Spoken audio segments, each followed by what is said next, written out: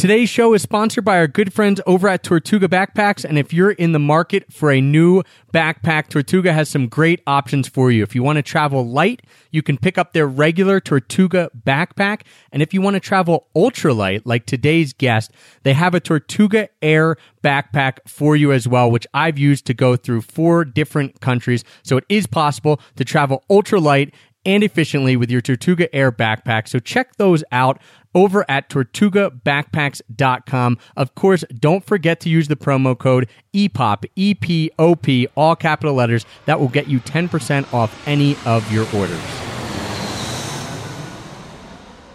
The Extra Pack of Peanuts Travel Podcast, episode 163.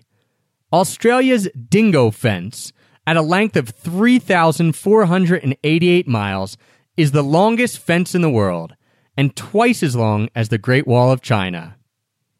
Everything's bigger in Australia. 1, 2, 3. I'll show you Paris in the morning. I'll show you London afternoon. If you feel your Dublin heart is burning, yeah, well, you don't have to worry, 'cause we're going there soon. No, you don't have to worry, 'cause we're going there soon.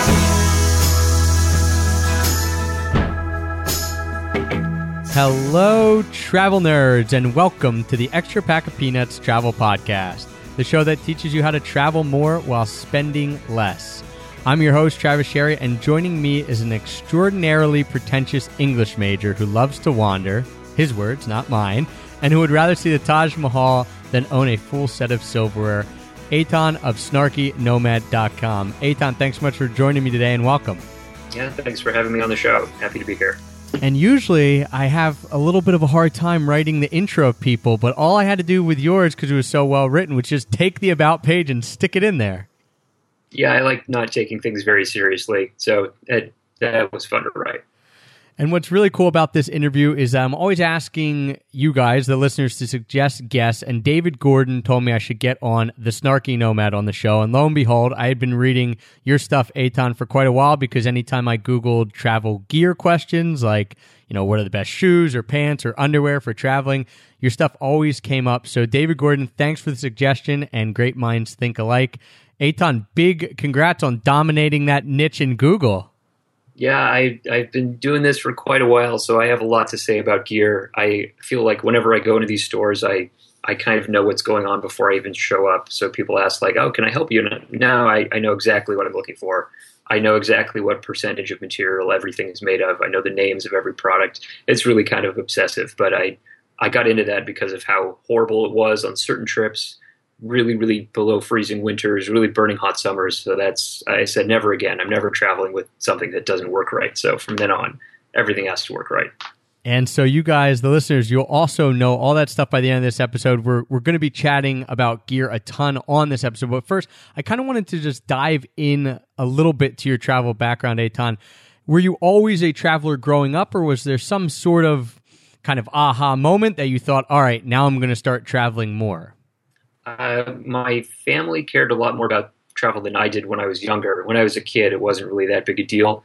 But I got older, and I was always really interested in world history, world politics, just things going on in the world, sociology issues, things like that. And it's just, it's not the only way. Travelers will tell you that all the time. It's not the only way to learn everything there is to know about the world, but it's one of the ways, and you can gain perspective that you wouldn't otherwise get. So I really like just knowing what's going on in the world, getting out there, meeting people from different countries, seeing how different cultures work. And it's really true. It's a cliche, but it's true. It kind of opens up your horizons, and you learn just little tiny things. And you learn that the way that your country does something is not necessarily the only way. People say that's the way things are, but it's not really the only way things could be. It just happens to be that way here, happens to be that way in a certain period of history, and just things work differently in different places. And you start thinking about that more and more.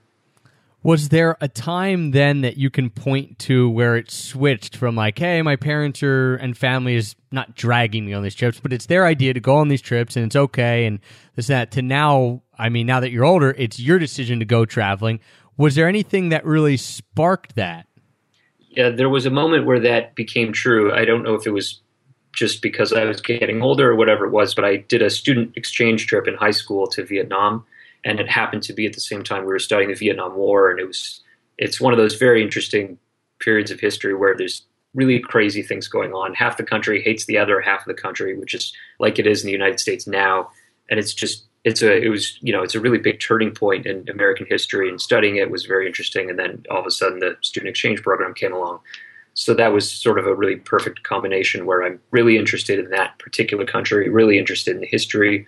And then we got to see war memorials. We got to see all the important places on the trip.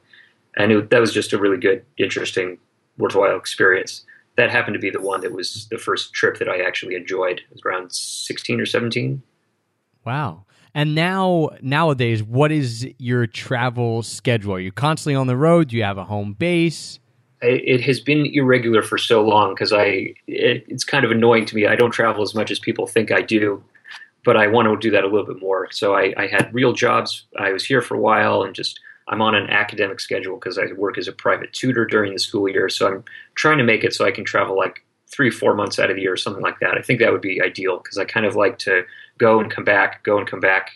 There's a little bit of a grass is greener kind of thing where people think that permanent travel is the best thing ever. You're traveling, you're seeing the world, but all those travels will tell you eventually you get a little tired. You don't know anyone, you don't have any friends, you don't have any contacts or anything like that, and you're sort of just drifting around.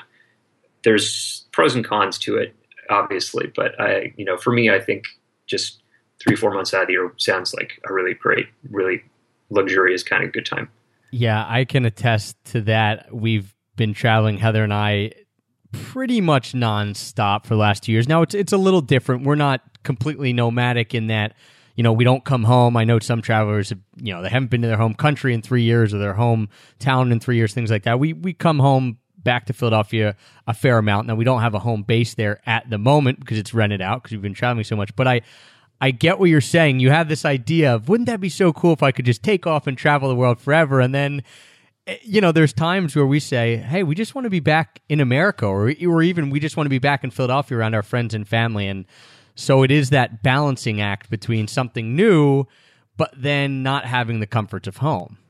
Yeah, you really have to make the choice because there's no right way to do it. There's no wrong way to do it. It's just a matter of some people want to go a month per year, and that's great. Some people want to go for 12 straight months, and then they're kind of done because they had that experience. And just for the most part, especially with Americans, I think more travel is better because we have such a tight vacation schedule for most people.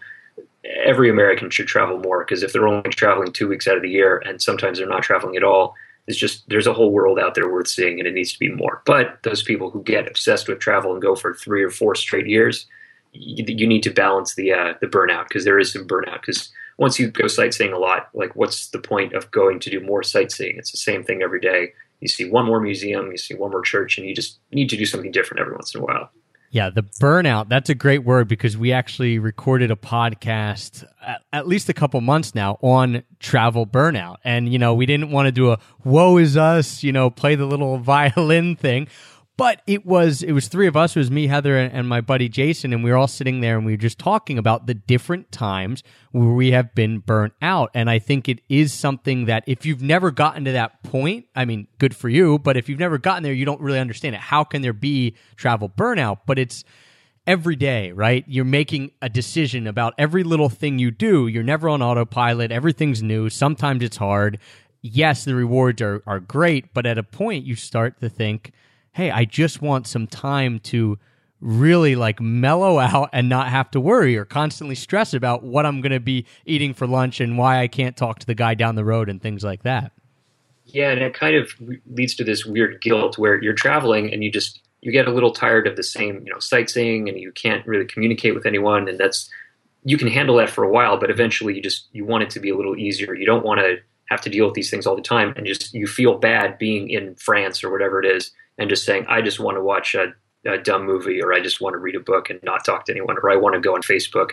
And it's just, but you kind of need that sometimes. I mean, that's enjoyable thing to do. And it's, even if you're in France and the Eiffel Tower is right there, maybe you just want to watch a movie for the 12th time.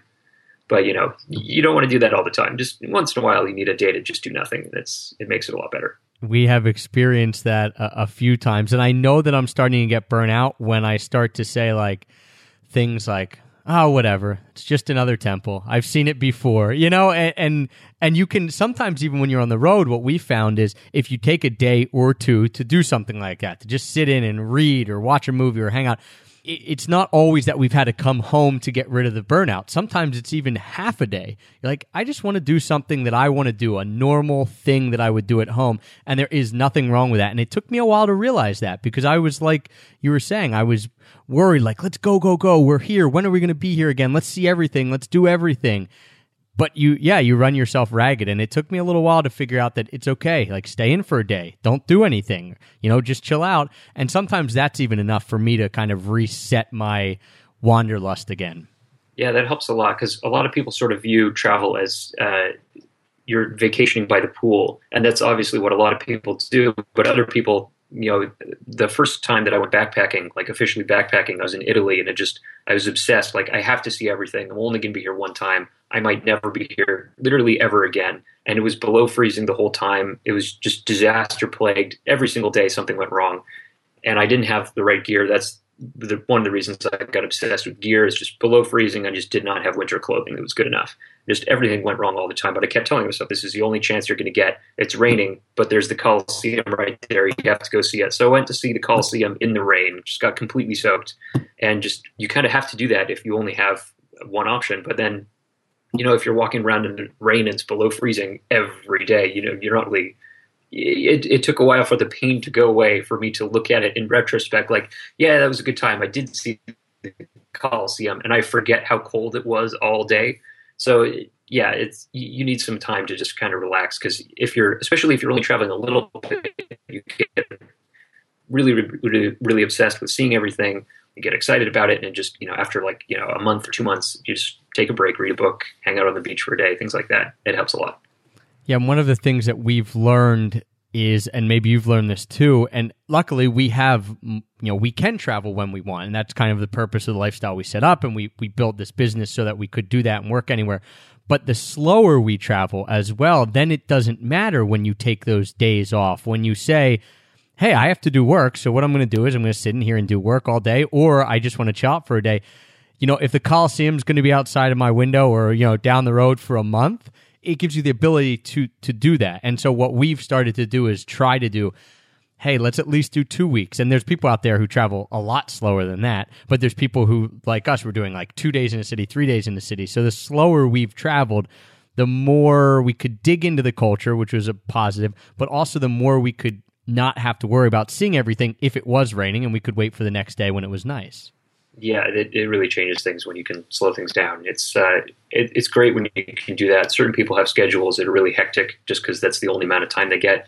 And especially for people who get maybe 2 weeks off per year, they want to pack as much in as they can. And I think if you're doing that for just a 2-week burst, that actually works pretty well. It's really exciting. You see new things all the time. And then 2 weeks later, you go home and you have all these stories to share. That works. But if it's like a 6-month kind of thing, you know, you just need to do something different, have regular life kind of days. And especially like sightseeing, if you're sightseeing and you're seeing a lot, you're walking around all day, sometimes for 12 hours per day. And people kind of don't quite like 12 hours per day of walking around on concrete. Your legs are going to really, really hurt by the end of that. So even just something like that, just people say like, oh, you're getting tired of traveling. Like, yeah, I've been sightseeing for 12 hours. Of course I'm tired. Like, it's basically like a long walk marathon or something. Right. And so for you, with your 3 or 4 month plan, is your ideal to go for 3 months at a time, or is it to take like 3 months on at home, a month off traveling, 3 months on, then a month traveling? I'm not really sure, because the last trip I did was 1 month, which was just about right. I just wanted a short trip. I wanted to save. I went somewhere cheap. That was Guatemala. It was about a year ago. I went to Guatemala, and I just wanted a short trip that would be a short flight. Flight's cheap. Trip is cheap. Things like that. But I'd be happy to do something like 2 or 3 months, but I'm still kind of like biting off smaller chunks here and there just to make everything psychologically easier. And what is it about travel? And this is a hard question, but what is it about travel that keeps you doing it over and over and over again? Because you do get those people who say, and maybe you get them, I get them all the time, well, aren't you done traveling? Like, when are you going to be done traveling? I think, I don't even really know what that means, but like I can be done one trip, but not done traveling as a whole. I think, I mean, if you would never ask someone, like, are you done watching football? Like, why are you doing it again? Is it different this time than last time? Like, he threw the ball really far. Like, how many times have you seen that happen before? Are you done now? Like, you've watched 400 games. Nobody asked that question because there's something worthwhile about it every time. And especially with travel, if you're going to France over and over again, maybe it makes sense to say, are you done with France? It's still kind of silly. But if you're going different places every time, you're just learning new things about culture all the time. It's like reading books for your whole life. Nobody says, like, are you done reading? It's like, no, there are more books out there. A lot of them are amazingly good. Well, there's still Thailand, there's still Tibet, there's still South Africa. Like, there's just more stuff out there. What kind of keeps me going in a weird way is the really weird cultural, unusual things, like just these random weird things. Like, I met an Australian guy and he said, do you guys really drink beer? Like, if they show in the movies that those little red plastic cups? And I said, yeah. And he goes, why do you do that? Well, you have to put the beer somewhere and then you drink it. You can't just, you need a cup of some kind. And he goes, we just buy the beer at the store. It comes in a can or it comes in a bottle. And I go, oh, you don't have teenagers who have keg parties. That's the reason why that's happening. And it's just, it's those little weird random moments where it's just, you have to do things differently over there. You have different laws and whatever. And there was another example. This British guy went to Australia. The British guy ordered a pint, and everybody said, oh, that's a lot of beer. How can you do that? And he goes, what are you talking about? This is normal. Everybody does this. And they started talking for a bit. And the only reason they do that is just Australia. It's burning hot all the time. So if you order a pint, it's going to be warm by the time you get to the end. So you order a little drink, and then another little drink, another little drink. And again, I don't know every Australian's drinking habits, but that's what I heard from his experiences, that they get little cold ones quickly, and then they can go through them. They're still cold. It's just little moments like that I just find amusing. Those are obviously the more mundane examples. There are more important ones, but those are the fun ones. Well, and it's also something that you would never expect. Like, you would never say, I'm going to travel so that I can explain why we have red Solo cups to an Australian. Like, you think, I'm going to travel to Australia because I'm going to see the Great Barrier Reef. I'm going to hang out in Sydney Harbor, this and that. It's awesome. I mean, people do it because they're cool to see and cool experiences. But it is those little things that stick with you where you never know what's going to happen. It won't happen to anyone else, or at least it's not like every tourist is having that experience, but yet you remember it years and years and years later. Yeah, because it's just so weird. I mean, everybody has already seen the Eiffel Tower on a postcard, and it is still different when you go there and you look at it. But it's most long-term travelers will tell you it's personal experiences that are the more interesting ones. You can look at the Colosseum. Like, I went to visit the Colosseum in the rain, and that was a good time. But it's other little things here and there, more personal stuff that's more memorable and more valuable over the long term. Definitely. And I actually visited the Colosseum in the rain as well. So, man, we got to go back sometime and have some nice weather. It was sunny the very next day. It was this perfect, beautiful day. I'm like, well, I already saw it. I guess and I had to go see something indoors. That was what was going. That was terrible. Every day, something horribly wrong went wrong like that. And that was your first trip, you said? Yeah, it was terrible. But it was, in retrospect, it was a good time.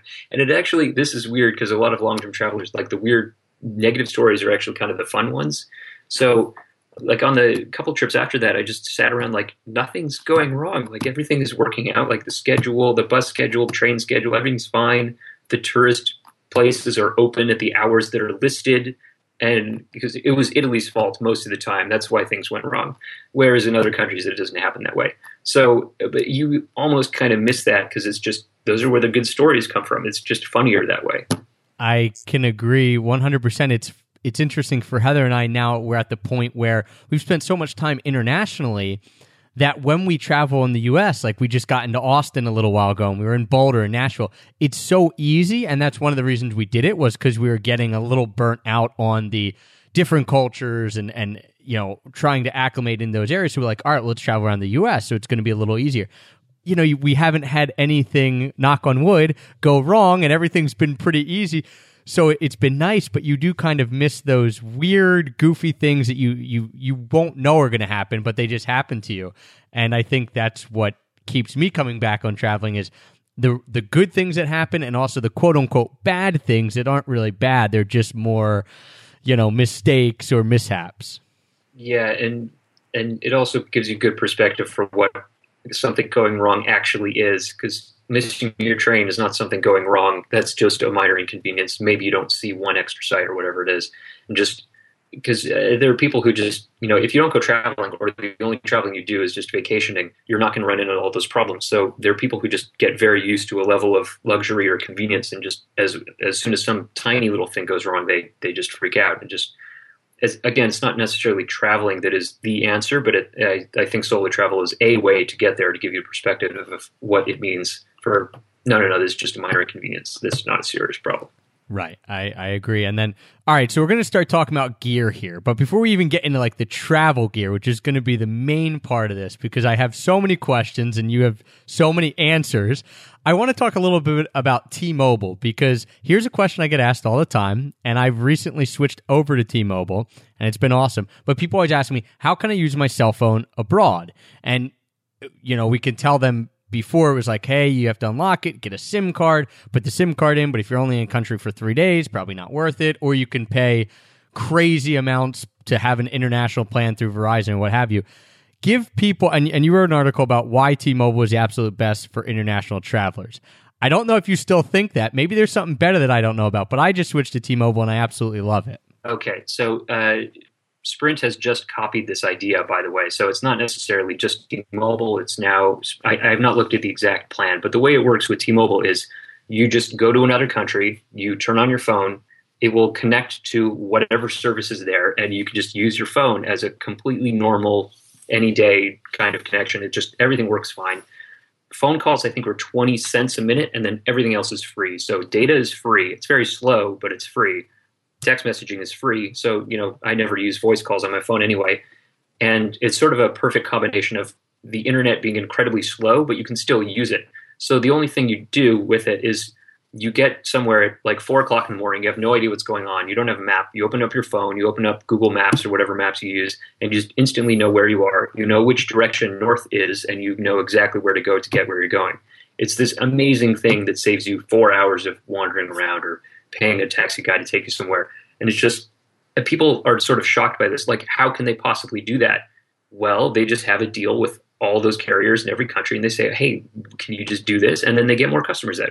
Every single other person could do this. They're just lazy or they're selfish and they don't care. They make money when people have overage charges internationally, and just as soon as one person starts doing it, like T-Mobile, everybody else is going to start copying them. So Sprint has already copied them, and I don't know what the details are on that. It might be a little different.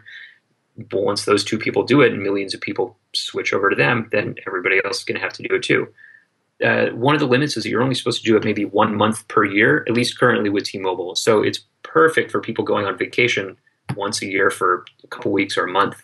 And I think if you just don't use it that much, you don't go through data, you could probably use it like, I don't know, maybe 2 or 3 months. You just try not to do it much. Try to get on Wi-Fi when you can. Use the data when you don't have Wi-Fi around you. It's just everybody should do it this way. Just finally somebody actually did. But there's one other thing, and I can't remember the name of it. It was a crowdfunded project, and it failed, which really pissed me off. It was actually a phone case you just put onto a phone, and it allows you to use your phone anywhere in the world for $2 per day, and that's all. And this is like year-round permanently, and I can't remember what it's called. It had some sort of weird name that didn't sound like phone, but if you just try to look it up. It doesn't exist, and maybe eventually will, but it was just a case.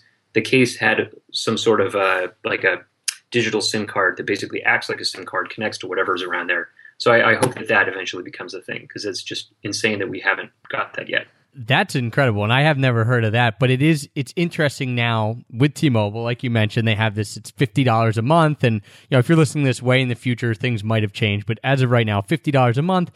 And what's cool is, and interesting, in their contract, it says you can't predominantly use this internationally, right? I guess they don't want people coming to America, getting it, and then living somewhere else. So, but it's a gray area, and I'd always ask the T-Mobile people, well, I'm traveling a lot. We travel quite a bit. What does predominantly mean? And no one could give an answer as to like X amount of minutes, X amount of days, what have you. So a friend of mine, Tiffany, said she'd be a guinea pig for it, and she's been traveling around the world for 10 months now, I think, 9 or 10 months, with this T-Mobile plan. Have not been home at all. Now, they switch countries. It's like, hey, we're in New Zealand for a month, we're here, and maybe that's why it's been okay, but she's never gotten cut off, and Heather and I have not gotten cut off in the 4 months that we've used it, and we were international for 3.5 of those. So Who knows, right? And even if T-Mobile says like, "Hey, you're using this a little too much," like, all right, well, I guess I'll just go to Sprint for a while and just say that and see what happens, and then maybe they just say, "Okay, fine, you can stick around."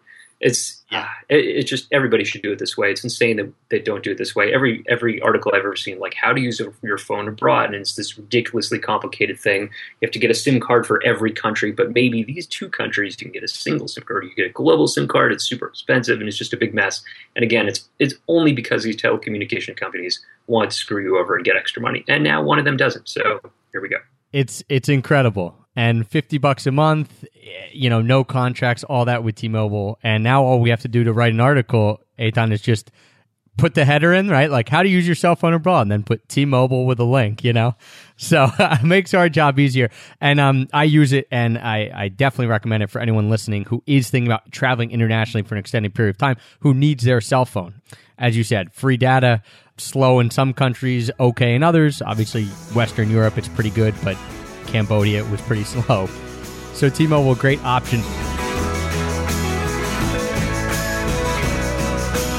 That concludes part 1 of my interview with Eitan from Snarky Nomad. And if you like what we talked about here, you're definitely going to want to tune in to part 2 of this interview, where we discuss in depth what to look for in a backpack and why Eitan also loves his Tortuga backpack, why you should consider using your phone as your primary camera when traveling, Eitan's idea for the perfect travel shoe, which is a great business idea for anyone industrious enough to go out and do it, because Eitan says he will not do it himself, but it's a fantastic idea. And also the story about how he found himself all alone at the Tower of Pisa. So you can find part 2 on iTunes. You can get it on Stitcher. Of course, you can also get it at extrapackofpeanuts.com/pods. You can also find the show notes for any of our episodes at extrapackofpeanuts.com/pods and all 160 plus episodes that we've recorded. So if you're jonesing for more EPOP travel podcasts, you want to get some right now, you can go to extrapackofpeanuts.com/pods.